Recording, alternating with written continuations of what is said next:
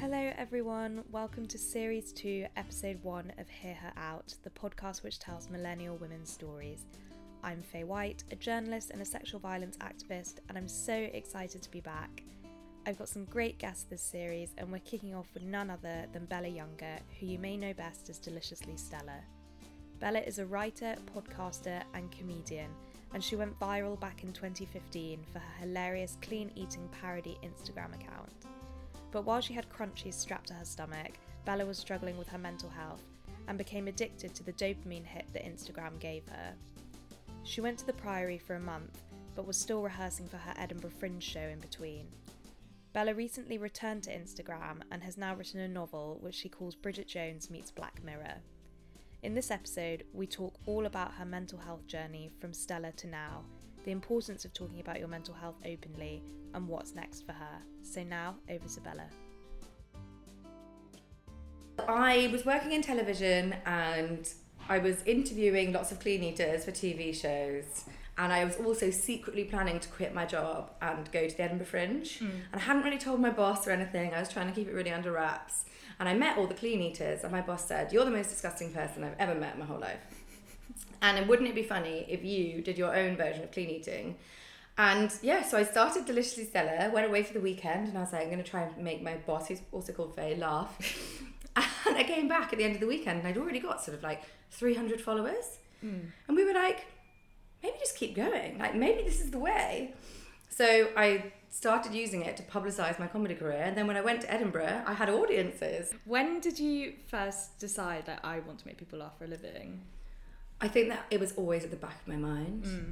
I think that everything that I did was for the story. Yeah.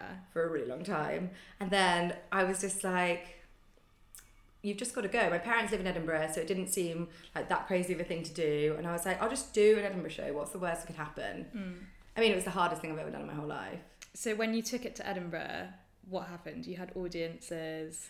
So for the first sort of 3 days, there was nothing. It was just completely empty. I was performing in the sort of basement of this pub in Marchmont, which is completely outside of the rest of the Fringe.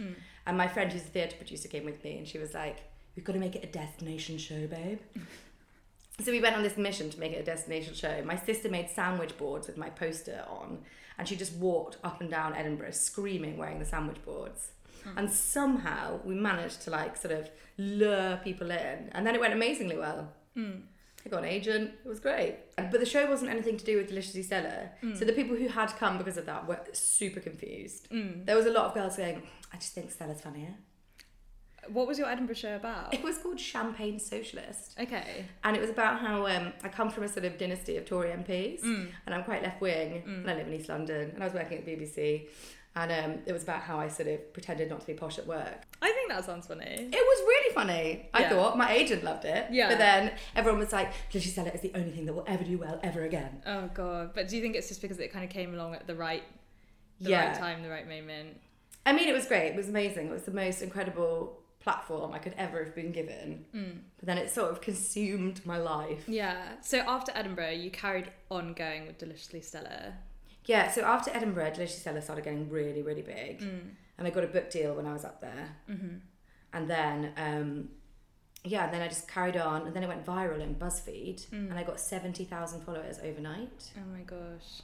It was mad. What was it like when you woke up on that morning and looked at your phone and realised like that you had all of these notifications? I was at my parents' house, and I was just with my little brother, and he was just like, and I was like, I don't know what's happening. I had to turn my phone off because it just crashed, because it couldn't cope with all the notifications. And then I started getting emails from newspapers, and I did a lot of interviews with newspapers in Russia, really loved it. And like it was just absolutely mad, and my parents couldn't really understand what it was. They didn't understand what anything was until I got asked to write for the Telegraph. And then they were like, "Oh wow, this is a thing." Because that was something tangible that they knew. Oh, absolutely. But all my mum's friends love the Instagram account, but my mum just can't work it. She doesn't understand what it is. And then that kind of started becoming a career for you. Yeah. So I started getting paid to do Instagram posts. Yeah. Influencing. Ooh. Yeah. But yeah, I don't really do that anymore. Yeah. What was that like? It's like great because they pay you a lot of money to do something that's not very difficult. But also quite a lot of the time, I wasn't that comfortable with either the things I was selling or the content they wanted me to make. Right. So they'll come to you and say, oh, tell us a joke, we love your content. And then they'll come back to you and go, but by the way, you can't imply that our brand is in any way unhealthy or blah, blah, blah. And I'm like, well, you're a whipped cream company. And the whole point of my account is to make jokes about things being really bad for you. It was complicated. So they just control it quite a lot. And they just take all the humour out of it and then just expect you to just put it out there. And then they'd be angry when your followers didn't respond to it in the way that they wanted to. Right. And I was like, well, of course no one liked it. It wasn't funny. So how long did you do that for? I did that for quite a long time. I did that for a couple of years just because the money was so good. Yeah. And it kept me going while I was sort of doing all the other things. And then when do you think you realised that social media started having a negative impact on your mental health? It happened so quickly, so quickly. So I think I've always been very, very anxious. And I think I'd always been sort of slightly on the edge of it getting quite bad.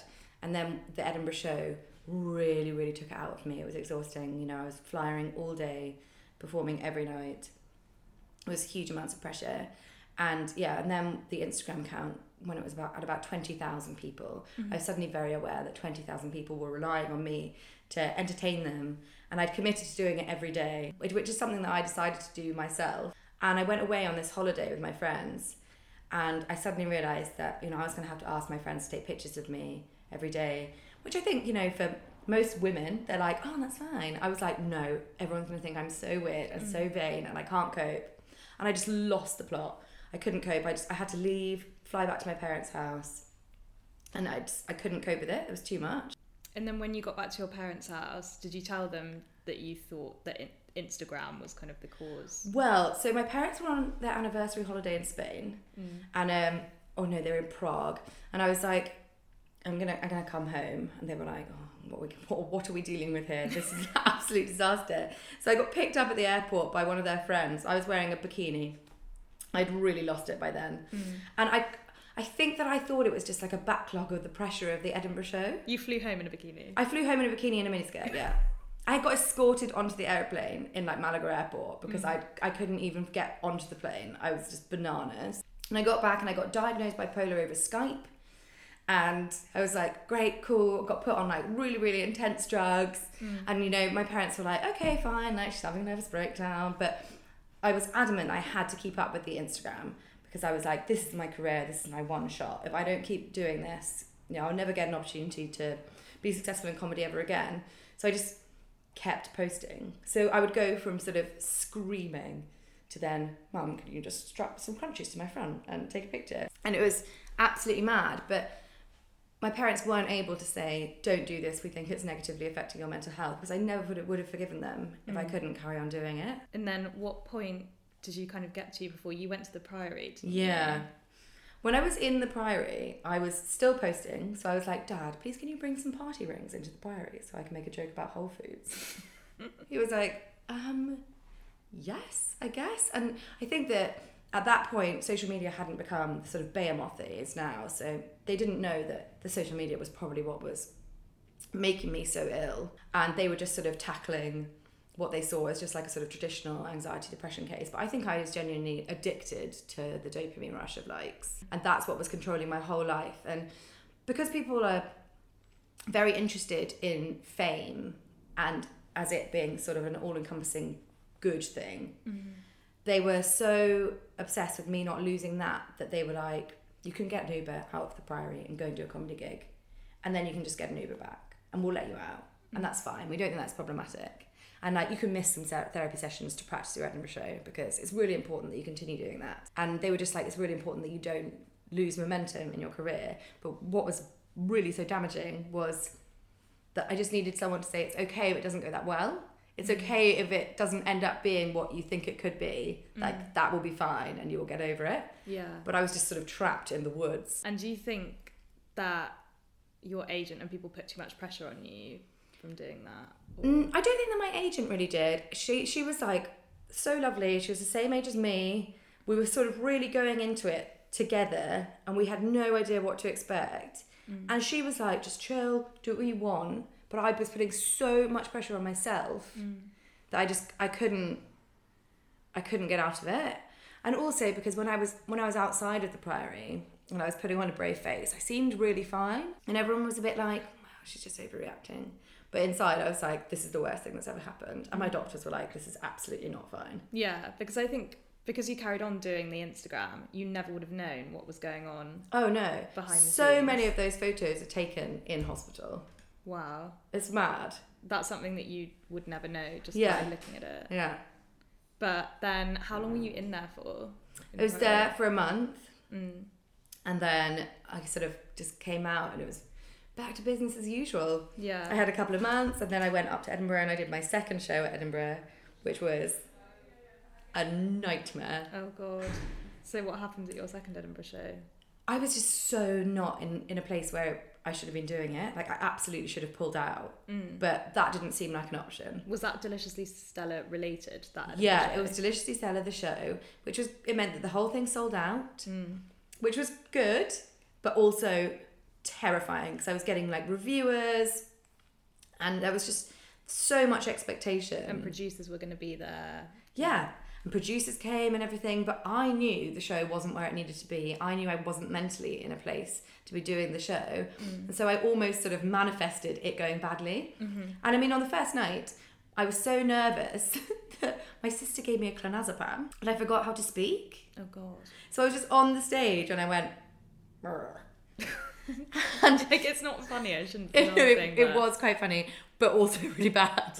And my agent just had to go into the lighting box, get my script and just bring it down. And I just read the rest of the thing off my script. And lots of my parents' friends were there and they were like, oh, we thought that was part of the thing. It was so funny. And I was like, that was so bad and so unfunny. I remember going to go and talk to my agent after that first show and I was like, this is going to be a disaster.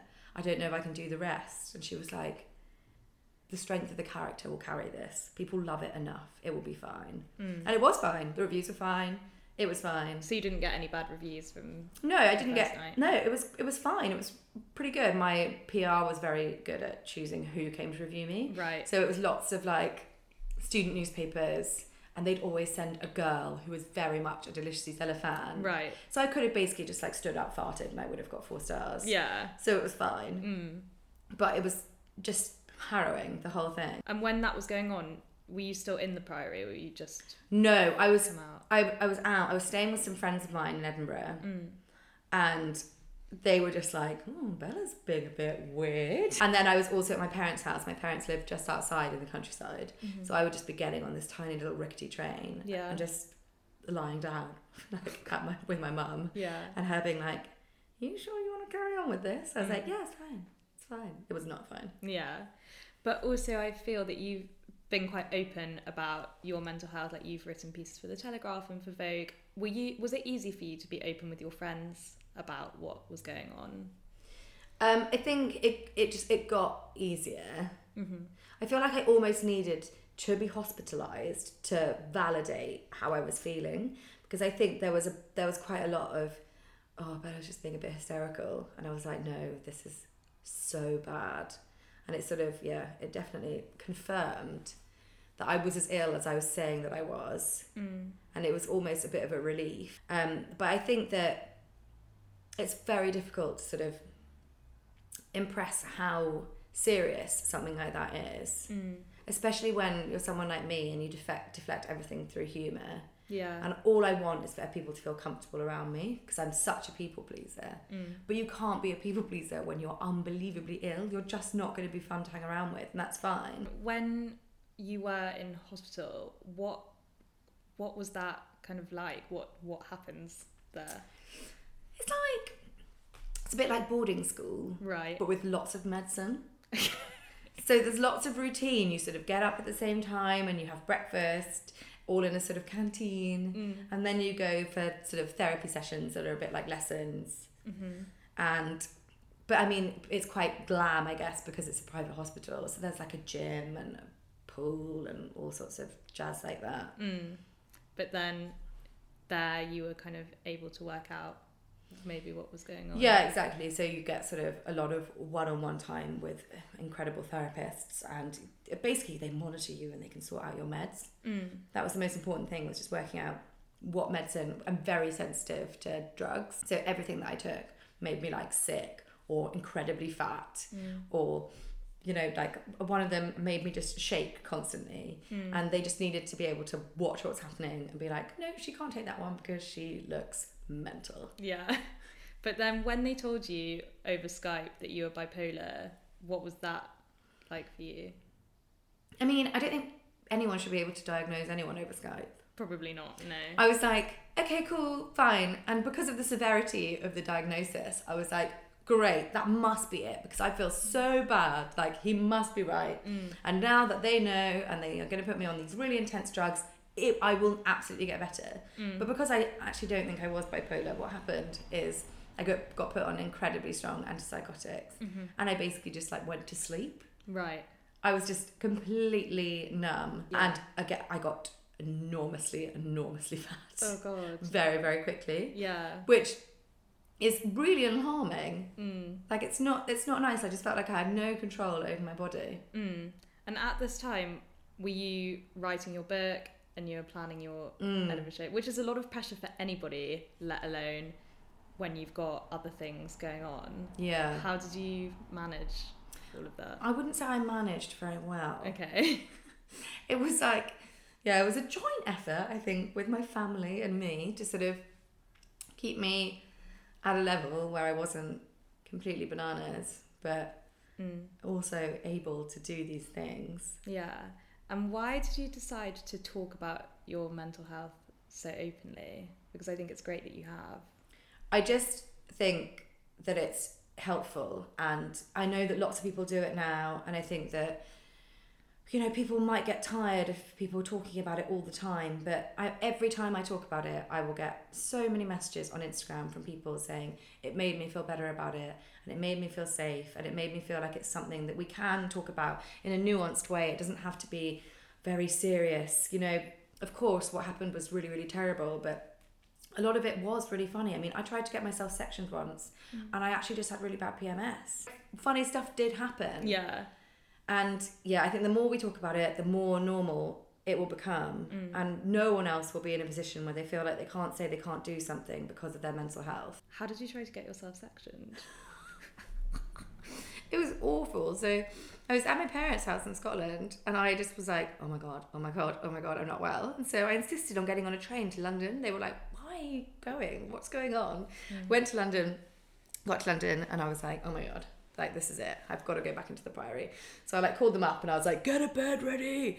I'm coming back in. And they were like, okay, let's talk about this. What have you done? And I'd just gone back from Berlin, and they were like, what happened in Berlin? I was like, oh, I don't know, like I went out. And they were like, okay, great. So number one.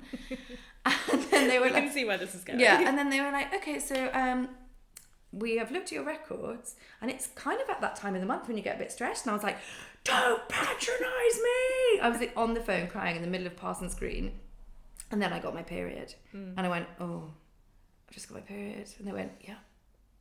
And do we think that this might have something to do with the fact that you've got your period and you just got back from Berlin? And I was like, oh, fine. And I called my dad and I was like, I'm coming back. He was like, you're coming back from London? And I was like, yes. Oh my God. I know, but like that's the thing. When you've been so sick and you get better, you're constantly worried you're going to get sick again. So even the slightest bad mood or like being nervous about something, I'm on high alert that I'm going to be really, really ill. Hence why I was just so convinced I was going to have to section myself. And what's your relationship with Instagram like now, and how are you kind of now mentally? Like, do you feel like it's kind of leveled out? I barely ever Instagram anymore, and it's quite nice. Yeah, you don't miss it. I don't miss it. I love Instagram stories because you don't get liked, and it's so weird. I think the dopamine is really addictive. I think when you have a lot of followers and you don't get very many likes, you're very aware that there's hundreds of thousands of people who have looked at the photo and not liked it. And that's what makes people feel bad. Yeah. So now you're not Instagramming that much anymore. No, and like people sometimes are like, I think that you're not taking advantage of something that lots of people would be incredibly grateful to have. And obviously I'm very lucky to have this platform, and I probably will end up using it in the future to promote the various things that I'm doing. But Yeah. I don't want to get to a point where I feel like I have to do it every day. And you've just written a new book. I have. Are you allowed to tell us anything about it? Yeah, I've written a fiction novel. Wow. I know. Yeah, so I stopped working with my talent agent because I was like, Sorry, no, it's fine. oh, fine. Yeah, I stopped working with my talent agent because I was like, I'm never going to do a show again. Or not for a while anyway. So I decided I was going to get a literary agent. I was going to write a book. So I sort of pitched myself around literary agents, went to go and meet Maya, and she was like, oh, well, obviously you're going to write like a mental health memoir. That would make sense. And I was like, no, I really want to write the new Bridget Jones. She was like, oh, God, this is not what we were expecting. Yeah. So I just went away and I wrote it, and it took so long and it was so hard. And it's now absolutely not what I thought it was going to be. In what way? So it's sort of like, I would say it's a cross between Bridget Jones and Black Mirror. Okay. And it's very much around the theme of wellness. Okay, yeah. But yeah, it's definitely different to what I thought it was going to be. And what was the process of writing that like? Because I've heard writing a book is absolute hell. Hell. It was, because I've done the Edinburgh show, nothing I ever do ever again will be that hard. So I was like, I mean, this is hell, but In a different way. in a different way.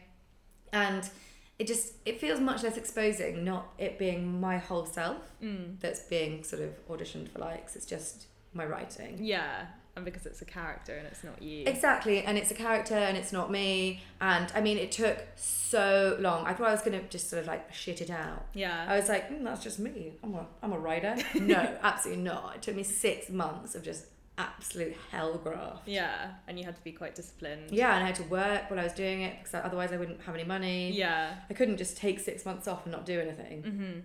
So what were you doing in between? I run a lot of people's Instagram accounts. Oh, really? From the back. Right, okay. Yeah, which is really nice. So Yeah. I technically refer to myself as a social media consultant. Whoa. But I'm not really sure what it actually is that I do. Yeah. But it's great because I don't have any of the stress of it being me. And yeah, it sort of was a happy accident and I turned out to be quite good at it. Yeah. And you're completely self-taught. Yeah, exactly. As a social media consultant. Exactly, learn on the job. But I've also written a sitcom. Oh, cool. Yeah, which is sort of loosely based on my time in the Priory, which is really exciting. But yeah, just... And is that something that's in production now? It's just been optioned. Okay, what does that mean? It basically means that I get paid some money now to develop it, and Money's good. Money's always nice. Money is always nice. Like, so often I get none. Yeah. I know how that feels. It's really weird, isn't it? Like, I think that being a writer is not really about writing. It's about waiting. Yeah. And it's about waiting to be paid and waiting to get permission to write more. Like, every time I'm like, oh my God, this has happened, Mum goes, does that mean you get paid? And I'm like, it means I'm one step closer to getting paid. Yeah, maybe. There might be some money at the end of the trail. Maybe. And I'm like, it's weird. So I bumped into this girl on the train a couple of weeks ago and I was like, oh God, I'm just really worried about how I'm going to pay my rent. And she was like, you have so many followers on Instagram, like as if you're not rich. And I was like, no, they don't give me money. Yeah. It's not like I'm like, hey guys, if you want to follow me, you have to all give me £1. Yeah, that would be nice though. Oh my God, that would be the dream. But it just doesn't work like that. And I think there's a real disconnect between how people who are on Instagram are perceived financially. I think people assume that everyone's absolutely loaded. I think everyone assumes that everyone is Zoella. Yeah. And it's not like that. I mean, like 100,000 people following you is a huge amount of people, but it doesn't necessarily mean a huge amount of money. Yeah.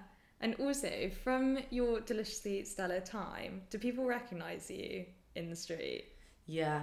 What is that like? I mean, I hate it. Do you? I absolutely hate it. It's fine, I think, if I'm in a really good mood. If I'm in a bad mood, or if I'm in a rush, or if I'm really drunk, I absolutely hate it. Yeah. Because there's nothing worse than being really hammered, but knowing that someone knows who you are God. and you're really hammered. Yeah. And do you feel like you always have to be on your best behaviour? Oh my God, when I was at Glastonbury, I wanted to die. So I was at Glastonbury, living my best life. As you do. As you do, like not in a great way. and I lost my driving license in the sort of smoking area in NYC Downlow. Okay. And I tapped this girl on the shoulder and I was like, I'm so sorry, I was just sitting here and I've lost my driving license. And she goes, are you Deliciously Stella? And I was like, oh, yeah, sorry. And she goes, everyone, Deliciously Stella's lost her wallet. And everyone in the smoking area went, oh my God. And it's because there's such high concentrations of middle class people at Glastonbury, and they are my absolute team. Yeah. And I was like, oh my God, no, I have no eyes. I'm so sweaty. I'm so gross. All my friends are standing next to me like hell creatures. Yeah. And they were like, B, this isn't good. I was like, I know. I need to get out. I need to get out. I was like, fuck the driving license. I need to leave. I did. That's I good. found it. And then I called my sister and I was like, I need to come and hang out with you for a bit. She was like, oh dear. I need to lay low for a little while. I need to lay low and just not be around anyone. Yeah. She was like, oh dear God. Yeah. And is it kind of annoying for you that people know you for one thing if you're trying to like get away? I mean, it's fine because I'm so proud of the thing. Yeah. It was really, really brilliant. Yeah. I didn't really know for a while how I was going to transition out of it. I was like, will anyone ever take me seriously as a writer? Like, will I ever be able to do anything else? Yeah. And that's kind of why I stopped the Instagram, because I was like, it was like a sort of millstone around my neck. It was like I was a much less successful Alan Partridge. And, I didn't want to be Stella forever. But have you had any of the clean eating brigade trying to put a stop to it? Not since Ella. What do you mean? Ella wasn't my biggest fan. Oh, really? What, No. did she publicly try and... No, she didn't publicly do anything. She didn't want to acknowledge that I existed, I think, which is fine.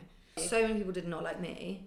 Really? Yeah, like, I mean, I would always be fine until I ended up in like a sort of... It was The Guardian, actually, that really didn't like me. It was the I'm really surprised about that. Yeah, so The Guardian itself, I think, were fine. It was the commenters in The Guardian. Okay. And I mean, you shouldn't read the comments, but obviously you do. Yeah. And I mean, people were just really, really vile, and they were just like, I don't know why she thinks she's in a position to take the piss out of this woman. Like, she's really rich as well. And they'd sort of like plucked these nonsense figures out of absolutely nowhere and were sort of claiming that my parents owned like half of Scotland. And they were like, I mean, cool, but no. Yeah. And it's just things that people had like dug up Yeah, about like, you. but just absolute trash. And I was like, I mean, why do you care? This is so weird. Yeah. I mean, obviously in the Daily Mail, everyone said I was fat and ugly, but It's the Daily Mail. it's the Daily So- Mail. I mean, You say that was anywhere. to be expected. But I thought that the Guardian might be like, oh yeah, well done, go you. Yeah. No. Oh my God. But there was a lot of positivity that came out. There was was so much. I was actually never really trolled, apart from once, by some teen swimmers. Yeah. Some teen swimmers got really upset and they were like, you're promoting an unhealthy lifestyle, blah, blah, blah. And they got really, really angry. And I just poured a bottle of Sunny Delight on my head, I think, to say juice cleanse. Right. And I was like, I mean, I didn't even drink it. Yeah. Like, calm down. And all of these sort of middle-aged women went to bat for me and started this fight in my comment section with the swimmers. And I just ended up having to block everyone. Just like, all of you, get out. Like, just everyone go away. Take this somewhere else. This is a safe space. Yeah, it was mad. But that was pretty much the only proper trolling that I got. Yeah. I think people who didn't like it just stayed away from it. Yeah, but you had a lot of celeb fans. Oh, no, I did. Davina. Oh, my God, Davina, love her. Did you ever meet Davina? I never met her, but she would message me and just be like, hi, love, how are you? How are you doing? And I was like, oh, my God. With her stop. 10-pack. Yeah, with She her was 10 loving pack. it. She's so good. Yeah. Like, what a great lady. Yeah. What other celeb fans did you Oh, have? my God. So, Ashton Kutcher, that was really good. Oh my gosh. That was the best. Did he message you? He like tweeted about me. But yeah, like lots of like British foodies really into it. Jamie Oliver, he was a big fan. That was great. I was going to do a comedy sketch with him, but then we couldn't quite get there. Oh no. I know, it was really annoying. Yeah. But yeah, no, he was really into it. But what I need to know is, did you ever get on Raya? I'm on Raya. You're on Raya? I'm on Raya, yeah. Oh my God. Yeah. Who's on Raya? Oh my god, so many good people. Joshua Jackson's on Raya. He's so famous. Craig David's on Raya. Craig David's on Raya, yes. Who else have I seen on Raya? Oh, I was actually talking about this yesterday. I find it so funny. I think this is the best thing that Deliciously Stella's got you, is that you can get on Raya and see all these people. Honestly, Raya is a bait of pigs. Everyone on Raya is so bad. They all like use their headshots. Yeah. Everything is black and white. Everyone has to pick a track to like soundtrack their profile. Oh my god. And it's, oh my god, it's absolutely awful. It's absolutely awful. Always like sort of like 40-year-old men with skateboards, like with like hip hop tracks. And you're like, ugh! And then Craig David. And then Craig David. God, who else have I seen? Lily Allen was on Raya. Yeah, loads of people are on Raya. Raya is the best. I wish I was on Raya, but I only got on Raya through like a weird default. So when I went to my school reunion, and a girl who I was obviously at school with knew one of the PRs who started Raya. Right, okay. And she was like, I should get you on this. Yeah, and you were like, yes. And I was like, absolutely. So now I'm there on Raya, just lurking. Have you ever been on a date from Raya? No, I haven't, because there's no one on there who looks like they could possibly have a sense of humour. Oh. But I have to pay to be a member. I'm so willing for that. I'm just like, I need to be on it because it just brings me so much joy. Yeah. Oh my god. It's so good. I want to be on it. When you went to your school reunion and people were like, so you're doing this Instagram thing now? It was my birthday. Yeah. So everyone sang me happy birthday. And like my The worst. it was really the pits. Like my headmistress singing me happy birthday. I was like 30. I was like, oh my gosh, this is the worst. And yeah, it was so odd. But everyone was so excited. My sister actually went to hers and she said that all anyone spoke about was me. And she was so annoyed. And I was like, I mean, yeah, to be fair, that must be the piss. Yeah. That all they did was talk about you, rather than being like, I'm doing so great too. But it's so weird. I mean, like that school's produced like sort of the most foremost minds of our generation, and they're like, but Bella has got a really popular Instagram. This is what you need to aspire to, girl. Yeah, exactly. They're like, isn't it amazing? I'm like, thanks, guys. But I would go into these meetings, like bearing in mind I was mad as well. So I was going into the meetings mad. They were like, oh, do you get nervous like before you go on stage? And I was like, yeah, really nervous.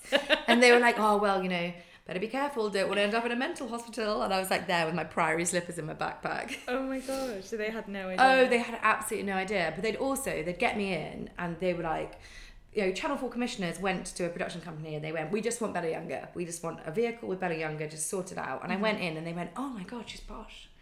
And I was like, surprise. And they were like, no, we can't do posh. And I was like, well, as if TV doesn't do posh. Basically, everyone on TV is posh.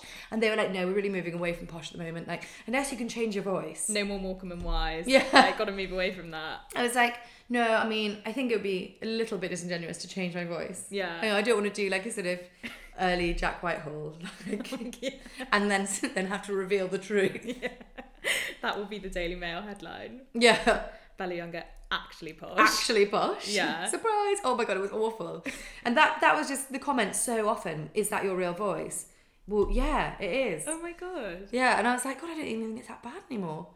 But, like, that's not something I would have expected people to say to you. I know, maybe it was just an excuse. Maybe they were actually thinking, like, face for radio. Oh my God. Or just like, this woman is clearly utterly talentless.